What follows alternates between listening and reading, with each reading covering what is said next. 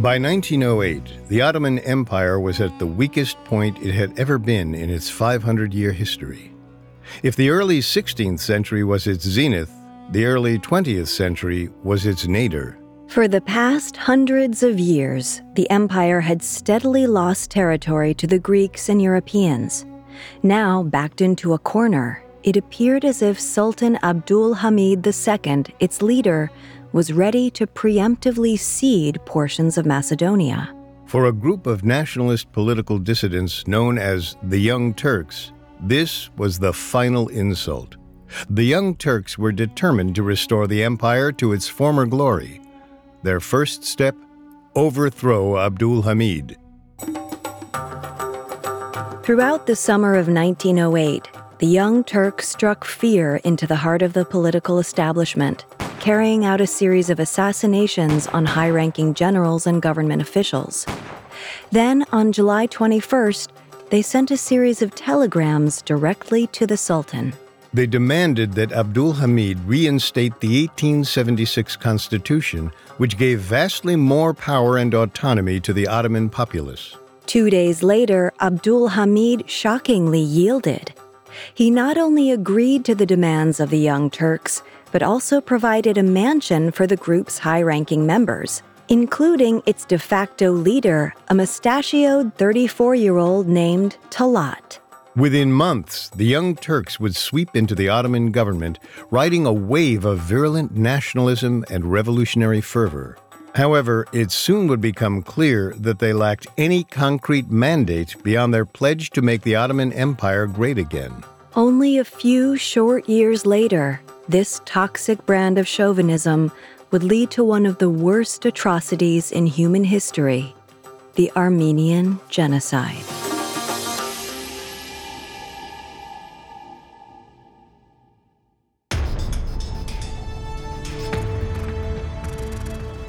Welcome to Dictators, a Spotify original from Parcast. I'm Richard. And I'm Kate. You can find all episodes of Dictators and all other Spotify originals from Parcast for free on Spotify. This season, we're following the despot monarchs who reigned just before or during World War I. We've talked about King Leopold II of Belgium, Emperor Franz Josef of Austria-Hungary, and now we're looking at the three Pashas of the Ottoman Empire. This week, we begin our look at Mehmet Talat Pasha, who sought to return the declining Ottoman Empire to its former glory.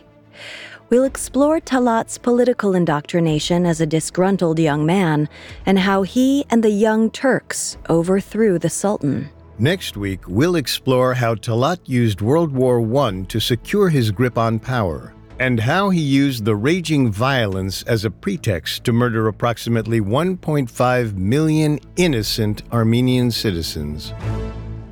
Coming up, we head to the Ottoman Empire.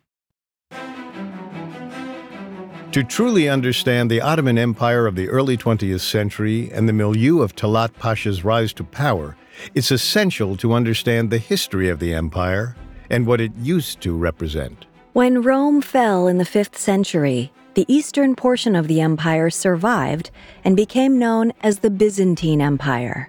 Encompassing land in Greece, Asia Minor, North Africa, and the Middle East, the Byzantines saw themselves as the heirs of mighty Rome. And in the Middle Ages, they were the most powerful nation in the world. That is, until the rise of Islam in the 7th century and the birth of the Caliphate. For the next 500 years, various Arab caliphates and groups throughout North Africa and the Middle East began seizing lands from the Byzantines. By the late 13th century, the Byzantines also lost control of Asia Minor. Soon the region became dominated by a patchwork of towns and cities, most of whom were adherents of Sunni Islam. It wasn't until the reign of Osman I around the late 1280s that the territories in Asia Minor began to coalesce into one empire with one true religion under one leader, the Sultan. The Sultan existed as the principal religious and political authority, and it was under Sultan Osman's direction that the Ottomans began conquering significant portions of the decaying Byzantine Empire.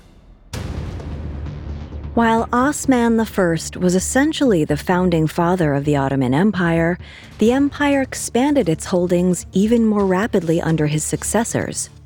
Murad I, for example, conquered huge portions of Eastern Europe and the Balkans. These conquests continued in earnest until what was arguably the crowning achievement of the Ottomans, the fall of Constantinople, orchestrated by Sultan Mehmed II. Constantinople had been the capital of the eastern section of the Roman Empire since 330 CE. But after a series of corrupt and incompetent emperors, as well as the devastation of the Black Death, Constantinople was on its last legs. For 53 days, Mehmed II and the Ottomans lay siege to the once great city. Finally, on May 29, 1453, the city fell. It became the capital of the Ottoman domain and eventually would be renamed Istanbul. With that, the Byzantine Empire was gone, and the Ottomans were indisputably the most fearsome, powerful, and respected dynasty in existence. The next 100 years were perhaps the most distinguished in the history of the empire, especially under the rule of Sultan Suleiman the Magnificent, from 1520 to 1566. By the end of Suleiman's reign, the Ottomans controlled large swaths of land, which spanned 3 continents. Suleiman also turned the Ottomans into an economic powerhouse. Not only did the empire forge alliances with a number of European kingdoms, it also controlled a myriad of trade routes, including the Silk Road, which connected Asia with Europe.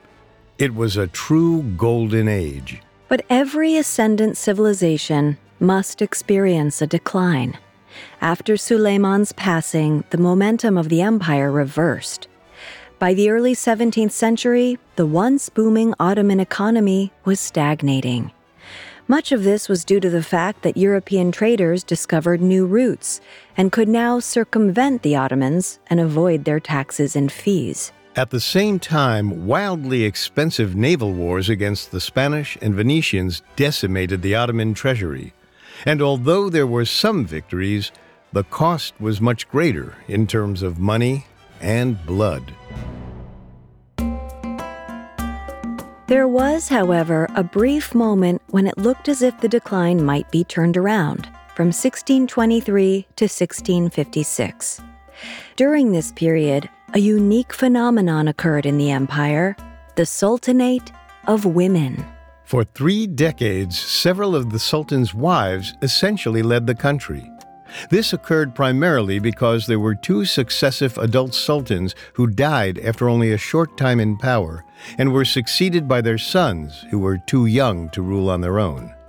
Their mothers then helped rule on their behalf, and once the trend started, some of these women also became de facto leaders at home when the grown sultans were engaged in battle. The most notable accomplishments from this period, besides an enormous empire being run by women, was the investment in infrastructure and public work projects throughout the realm. The empire's defenses were also strengthened with fortress fortifications. But the Sultanate of Women and its productive reign came to an end in the late 17th century. After one ill-fated endeavor, the empire's decline started accelerating rapidly once again. In the summer of 1683, Ottoman troops attempted to seize Vienna from the Habsburgs, and it didn't go particularly well. In fact, the siege led to a series of protracted battles that came to be known as the Great Turkish War. But for the Ottomans, there was nothing great about it. The Great Turkish War resulted in the loss of massive amounts of territory for the Ottomans, and that was just the beginning. Over the next 200 years, the Ottomans gave up massive portions of Eastern Europe, North Africa, and the Balkans. Many within the empire attributed these military losses to the kingdom's overall inability to modernize, unlike the rest of Europe. Meanwhile, religious minorities within the Ottoman Empire, specifically Christians and Jews, were prospering. Perhaps owing to a more secular form of education, the minority populations were at the forefront of commerce within the empire. For instance, ethnic Armenians and Greeks owned a lot of businesses. This eventually led to resentment from their Muslim neighbors and customers, which brewed constantly beneath the surface of Ottoman life. The Ottoman government tried to find a path forward through the mess around them, and in 1839 concluded that their best bet was some modernizing, secularizing reforms. Collectively called the Tanzimat, these included large-scale rehabilitations of the banking industry and the abandonment of Sharia, or religious law, in favor of a secular one. Unfortunately, they weren't enough to save the empire from its precipitous decline. The Crimean War of 1853, which the Ottomans technically won, was so costly that it essentially bankrupted the entire empire. In 1875, the Ottoman government actually declared bankruptcy. It agreed to have its finances scrutinized and controlled by a group of European bureaucrats known condescendingly as the Ottoman Public Debt Administration. The Ottoman Empire had once been the most powerful and feared on earth. Now, it was barely hanging by a thread. The Public Debt Administration was an insult to the empire's proud Ottoman people, who were increasingly looking at both their government and their imperial neighbors with anger and shame. In 1874, in the throes of this period of anger and depression, a boy named Talat was born. Soon, he and a group of radical nationalists known as the Young Turks would attempt to restore the Ottoman Empire to its former glory, and in doing so, would transform the empire forever, for better or for worse. Coming up, Talat is indoctrinated by an upstart political faction. Every so often, something so impactful happens, it has the power to capture the attention of a whole country. An event so deadly or dumbfounding, it has no choice but to live on in infamy. Hi, Parcasters, it's Ashley Flowers, and I'm exposing the most sinister cases from the darkest corners of the globe in my new True Crime Limited series, International Infamy. Every Tuesday, come along as I guide you on a wicked world tour. 15 different countries, 15 infamous crimes. Take a trip to Iceland, where 6 people confessed to a murder that never actually happened. Journey to Mexico, where a lucha libre wrestler moonlights as a serial killer. And travel to New Zealand, where 2 friends hatch a deadly plan to become famous. Each episode of International Infamy explores the twists and turns of a notoriously high-profile case, zeroing in on the cultural details which make the crime unique to its location, and explaining why it couldn't have happened anywhere else. Follow my new Spotify original from Parcast, International Infamy with Ashley Flowers, and catch a new episode every week. Listen free on Spotify or wherever you get your podcasts.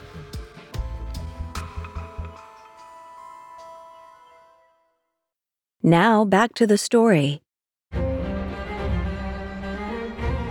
At the back of the 19th century, the once thriving Ottoman Empire was near its end as financially the government had become indebted to Europeans. Out of this steady decline rose a man who would one day take control of the empire and promise to make it great once more. At the time of his birth in 1874, Ottoman Muslims, at least those living in what is now the area around Turkey, did not have surnames. Such was the case for the boy named Talat. As an adult, Talat's round, mustachioed face would become quite memorable. But as a young boy, he was known primarily for his outspoken confidence, which often bordered on cockiness. Though he was born into a fairly comfortable middle-class family in Edirne, life was never particularly easy for Talat. When he was 3 years old, encroaching Russian troops forced the family to flee their home. The family was able to return the following year and resume their normal life. But normalcy didn't last long this time either. When Talat was 11, his father suddenly died. Losing his father at such a young age had a profound impact on Talat, who by most accounts became increasingly aggressive and violent. In fact, at age 16, he was expelled from school for assaulting a teacher. Throughout his teenage years, Talat walked around with a chip on his shoulder, and before long, he found a new outlet for his anger: politics. As the empire descended into chaos, Talat threw himself into the political fray. Like many young people, his enemy became the Sultan himself, Abdul Hamid II. Almost from the get-go, Sultan Abdul Hamid was wildly unpopular with the people. He didn't help his case when in 1878, he suspended the Ottoman Constitution of 1876. Written by both progressive and conservative members of the political establishment, the Constitution was an evolution of the earlier Tanzimat reforms. It outlined a series of policies aimed at distributing power from the Sultan to a more Western-style government. Most notably, it called for the formation of a parliament. The Constitution was copied, translated, and distributed to as many Ottoman citizens as possible. Naturally, it became wildly popular with those who could read and understand it. The Sultan agreed to its implementation, mostly fearing that he would be deposed if he didn't. It seemed as if the Ottoman Empire was destined for progress and modernity. Except, then there was a setback. After a military defeat in the Russo-Turkish War in 1878, Abdul Hamid suspended the constitution and retook control of the government. This gave rise to violent unrest. After so much strife and defeat, Ottomans were angry. And who better to blame than this power-hungry, ineffective leader? This undercurrent of anger and resentment would soon coalesce into a broad national movement that was determined to restore the empire to its former glory and remove the Sultan. For Talat, a fatherless, angsty teenager, revolution was all that made sense. In the 1890s, Talat came under the spell of his brother-in-law, a journalist who formed a group of like-minded rebels. They called themselves the Committee of Union and Progress, or CUP. The rebel group was composed mainly of low-ranking military officers and career civil servants. The CUP harbored a strong aversion to the Sultan and his inefficient central government. But that's about all they had. Besides being anti-Sultan, there was no official party line or ideology. Even as more people joined, the group had no real goals beyond dumping Abdul Hamid. Summing up the CUP's early vision for the Ottoman Empire, founding member Dr. Mehmed Rashid exclaimed, "We have declared war on those who harass the fatherland from within, and we are sure that we will win. We call to account those who ruin our country, exploit our villages, and cause our enemies to insult our religion and our nation." The words were passionate, if hollow, and they were enough to draw Talat in, to make him want to be a part of this mission, an important part. With each passing year, Talat became increasingly influential within the organization. This was due in large part to his charisma, charm, and efficacy as a speaker of multiple languages, including Greek and French. Basically, Talat was gregarious and likable, and used those qualities to get what he wanted. Which, at the time, meant distributing anti-government literature with his compatriots. They didn't have much reach, nor much actual influence, but the tracts were full of the passionate rhetoric that brought Talat into the CUP in the first place, and it was virulent enough to grab the Sultan's attention. So much so that in 1896, the police broke up the group and arrested several members, including Talat. Prison lasted 2 years. 2 years of stewing and becoming even more anti-Sultan. Then, in 1898, Talat was released but forced into exile, an indignity which further radicalized him. He was sent to Salonika, now the Greek city of Thessaloniki, where he picked up a job at the post office, started attending law school, and in his spare time carried on his fight, by founding a new clandestine organization. Around 1903, Talat befriended a small group of like-minded individuals. Among them was Ahmed Chiamal, who, along with Talat, would play a devastating role in the future of the empire. At first, the group was content to meet in cafes and wax poetic about rebellion amongst themselves. But soon, they reached out to a British diplomat stationed in Salonika named Robert Graves, with the hopes of gaining an audience. Graves obliged the unexpected request and was shocked when the group sought his advice on how to overthrow the Sultan. Graves thought their chances were poor and told them as much. After all, they had no support or connections among the police or armed forces. Furthermore, an uprising among predominantly Bulgarian Christians seeking increased autonomy and civil rights had just been suppressed in nearby Macedonia. It was very unlikely that a ragtag group of dissidents would fare much better. Ironically, however, Talat left the meeting feeling even more inspired. But they couldn't help but admire the gumption of the Bulgarians Graves had told them about, and they were determined to succeed where the Christians had failed. In order to do so, they would need, among other things, to become a tighter, more organized unit. After all, at this point, they were simply talking, not planning. So, on September 7th, 1906, they became the Crescent Committee, a group like the CUP, but one that was at first open to Muslims. And it was Talat who distinguished himself as a natural-born leader. One member described Talat as more courageous and more reckless than we all. He did not fear the world around him. Boasting a fearless leader and several devoted members, the Crescent Committee was en route to becoming a serious political organization, especially with its intense initiation ritual. Before admittance, a new pledge was made to don a red cloak and a blindfold and listen while the master of ceremonies preached the ideology and values of the group.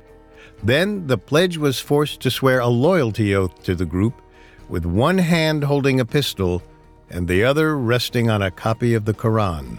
It was during this time that the society and its overtly populist message thrived, and it soon caught the attention of exiled CUP members who were now living in Paris, a hub for international revolutionary activity. The two groups decided strength in numbers was better than individual groups, so in 1907, the two groups merged under the CUP banner. Even though they hadn't actually done anything besides state a populist ideology and pander to the grievances of Ottoman citizens, particularly Muslim Ottoman citizens, the nascent nationals grew in number and confidence. However, they weren't the only people disgruntled by the Sultan. In the eastern provinces of the empire around Macedonia, ethnic Armenians were pretty unhappy with their own state of affairs. The Armenians had formed their own organization that was almost analogous to the CUP, called the Armenian Revolutionary Federation, or ARF, except, of course, that they were Christian. Even though the CUP was predominantly Muslim, Talat believed that an alliance between the two would be valuable. And before long, the two groups did form an uneasy alliance, with the ARF hoping that if the CUP came to power, it would grant Armenia autonomy.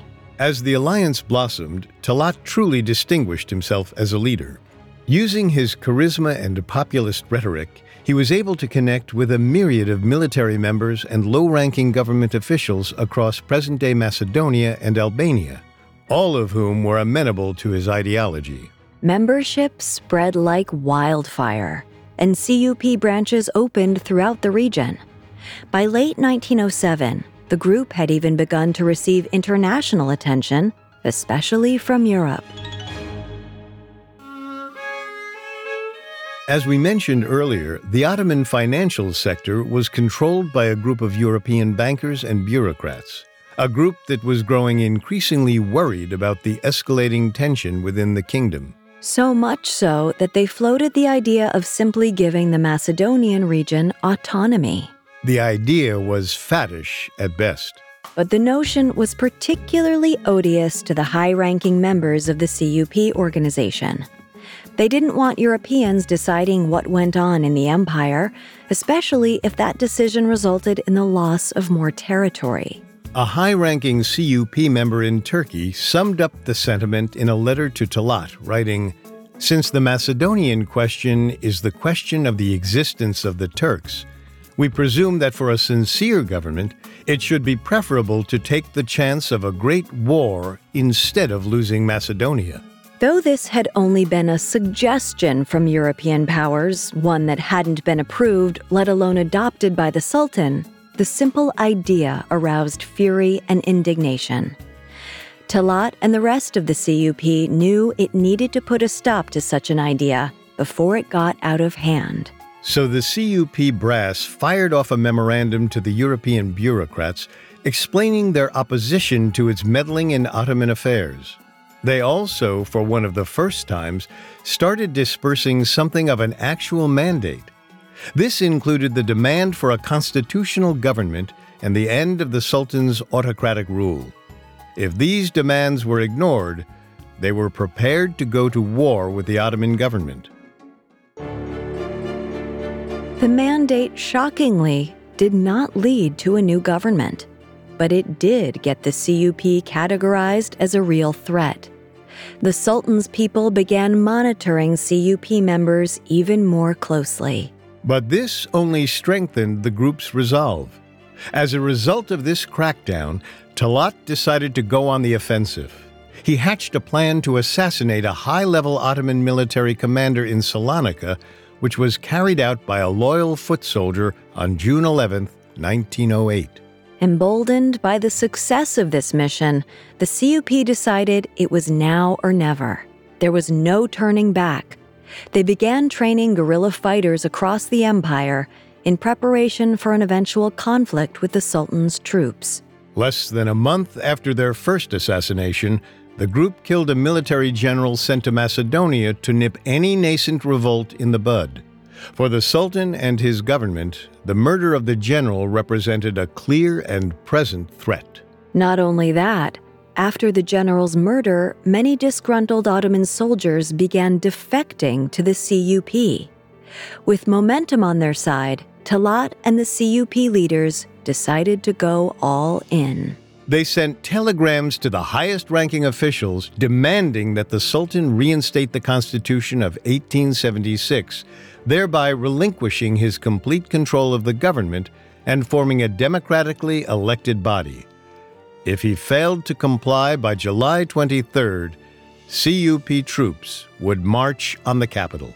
The Sultan didn't really have much of a choice. His empire was crumbling, and no one, not even non-revolutionaries, liked or supported him. Putting up a fight was futile. So the next day, Sultan Abdul Hamid II acquiesced.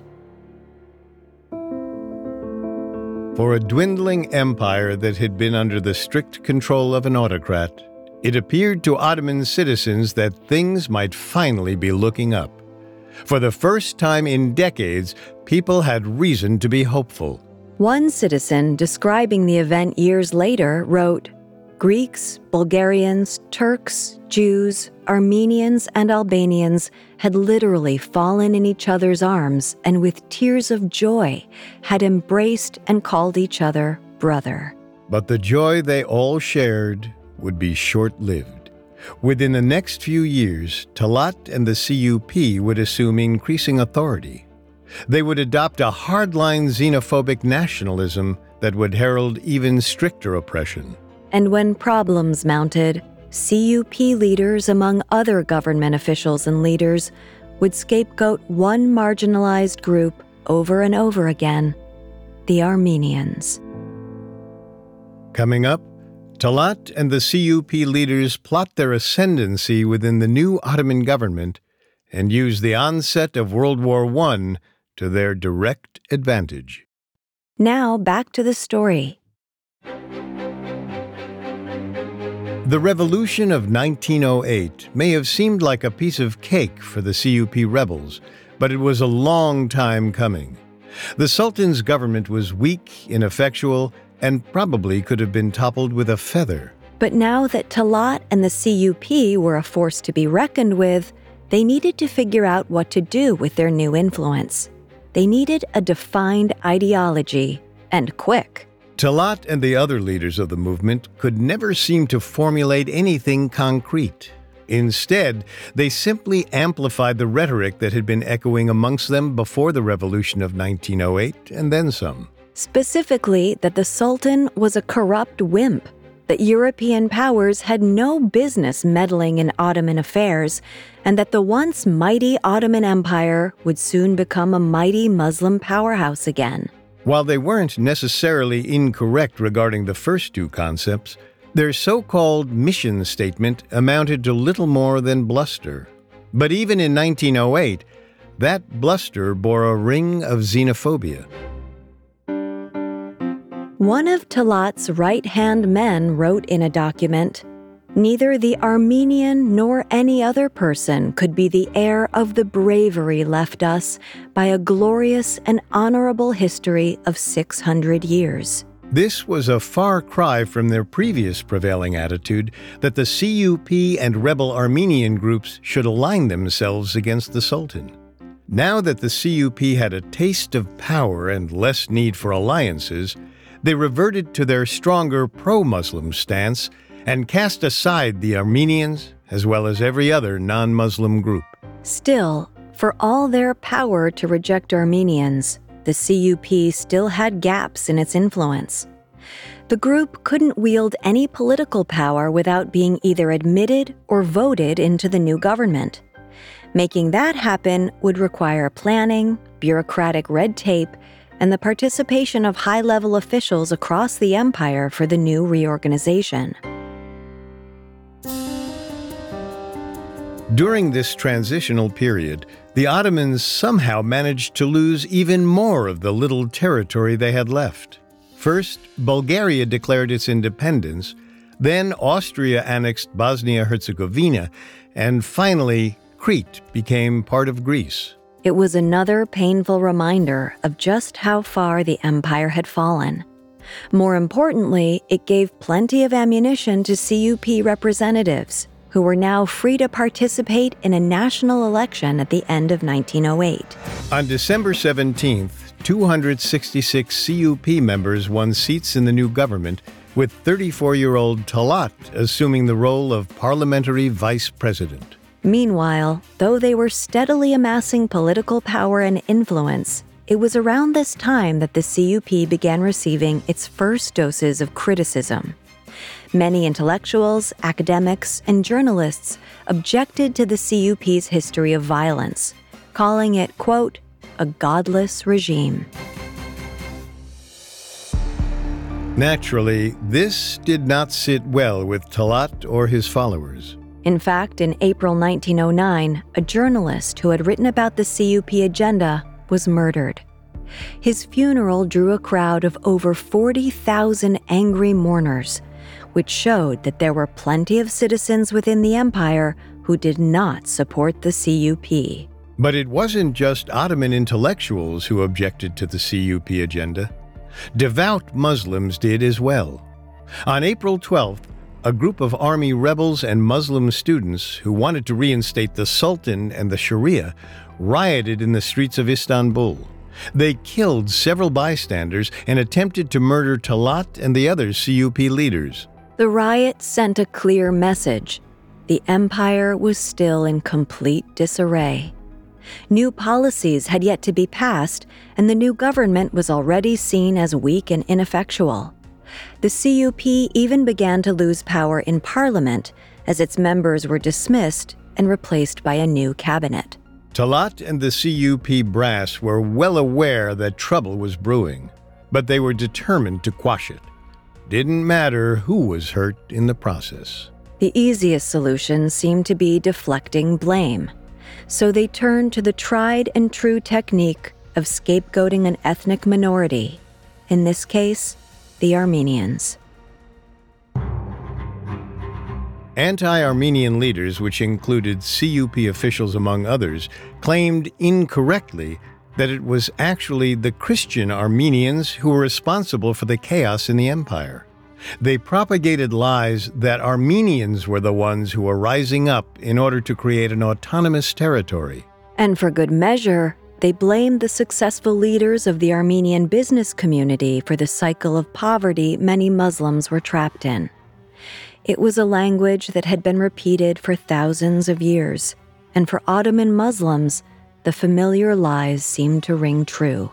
Within 2 weeks, Muslims throughout the empire had not only redirected their anger toward the Armenians, but angry mobs across the country actually murdered more than 20,000 Armenian citizens and destroyed a myriad of homes and businesses. Appallingly, that number would pale in comparison to later violence against ethnic Armenians.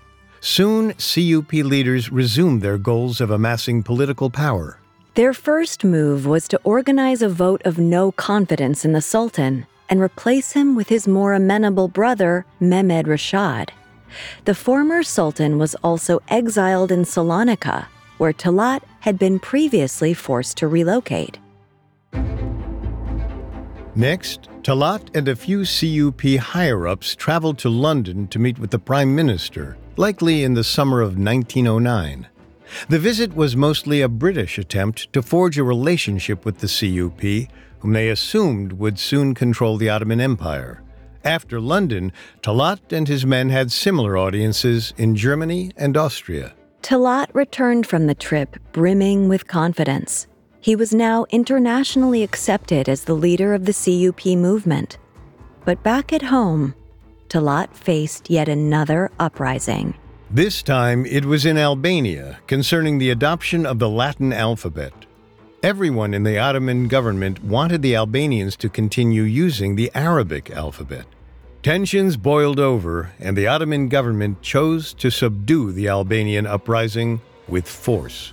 After quelling the Albanians with members of the police and military and blaming the Armenians for the declining empire, it became clear to Talat that the true path to power was through demagoguery. From this point on, he and the others abandoned any pretense of compromise or diplomacy and simply took what they believed to be rightfully theirs. But Talat and the CUP still didn't entirely control the newly formed Ottoman parliament, and their aggression and belligerence could only get them so far. Between late 1909 and 1911, the party experienced something of an identity crisis. Younger members were becoming disillusioned with the reactionary direction of their leaders, while Talat and the old guard felt they weren't right-wing enough. Luckily for Talat, another series of crises would distract the party from its own infighting and be used to the best of Talat's advantage. The first came at the very end of 1911, when Italy invaded Ottoman-controlled Libya. Most members of the government wanted to meet the invasion with diplomacy, which really meant capitulation and attempting to cede as little territory as possible. Meanwhile, Talat and the CUP brass railed that they had to meet fire with fire, even though they knew that they stood no chance against the superior Italian military. Like much of their agenda, this proposal was based on pandering to the faction of Ottomans fed up with their waning empire. The pandering worked. Though Talat's calls for war with Italy were ignored by the rest of the flailing government, they were almost universally approved by Ottoman Muslims. By late 1912, war fever gripped the Ottoman kingdom. And while the war with Italy never happened, they didn't have to wait long. In the Balkans, an alliance had developed between factions across Bulgaria, Serbia, Montenegro, and Greece, with the specific intention of liberating themselves from Ottoman rule. On October 8th, Montenegro officially declared war against the Ottomans. Their Balkan allies followed in swift succession. This time, the Ottoman government had no choice but to mobilize every available soldier and weapon in its arsenal. Unfortunately, its arsenal was a relic from a bygone era, and the troops it could muster were being commanded by a government and military in crisis. Needless to say, the war didn't go so great for the Ottomans. In fact, it was a humiliating disaster on all fronts. By May of 1913, the Balkan factions had mopped the floor with the Ottomans and asserted their independence. The Ottomans lost almost all of their remaining territory in Europe. If the empire had hit rock bottom before, by now, that bottom had fallen out. Morale in the kingdom was at an all-time low, and even though the CUP had been an integral part of the government that had bungled the Balkan War, Talat laid the blame squarely at the feet of the Sultan and his enablers in parliament. But the blame game wasn't enough for Talat, not anymore. So he organized a putsch to seize power once and for all. Trailed by a crowd of angry CUP supporters, Talat marched into parliament and essentially just proclaimed that he was taking over. Sensing that there wasn't much they could do to stop him, the few who remained in opposition simply threw up their hands. And just like that, Talat and the CUP were now in control of over what remained of the once mighty Ottoman Empire. Finally in the position to lead the empire into the future, Talat wasted no time rounding up and imprisoning anyone who stood in his way. Meanwhile, he adopted the epithet of Pasha, a high-ranking Ottoman military title. Despite the fact that he was encountering little resistance to his takeover, Talat Pasha and the CUP still had a few large problems looming ahead of them. They still had no real agenda. Worse yet, their final claim on power coincided with an event that would upend the entire globe. The following year would witness the first shots of World War I. But as ever, Talat was determined to turn whatever chaos was heading his way to his advantage, even if it came at a very high price.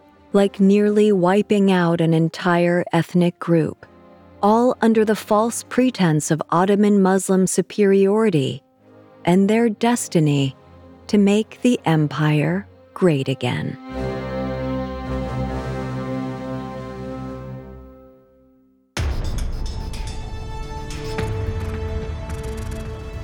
Thanks for listening to Dictators. Next week, we'll return with part 2 of Talat, including his role shepherding the empire through World War I and the Armenian Genocide, one of the worst atrocities in human history. Amongst the many sources we used, we found Talat Pasha by Hans Lucas Kaiser incredibly helpful to our research. You can find all episodes of Dictators and all other Spotify originals from Parcast free on Spotify. We'll see you next time. Dictators is a Spotify original from Parcast. It is executive produced by Max and Ron Cutler. Sound designed by Dick Schroeder, with production assistance by Ron Shapiro, Trent Williamson, Carly Madden, and Travis Clark. This episode of Dictators was written by Tony Goodman, with writing assistance by Joe Guerra and Nora Battelle, fact-checking by Adriana Romero, and research by Bradley Klein. Dictators stars Kate Leonard and Richard Rossner.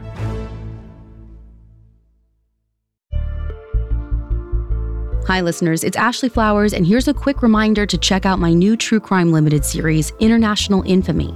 Every Tuesday, I'm taking you across the globe to look at 15 of the most notorious crimes from 15 different countries. Some stories are sure to shock, some may leave you stumped, but all are quite the trip. Follow my new series, International Infamy with Ashley Flowers. Listen for free on Spotify or wherever you get your podcasts.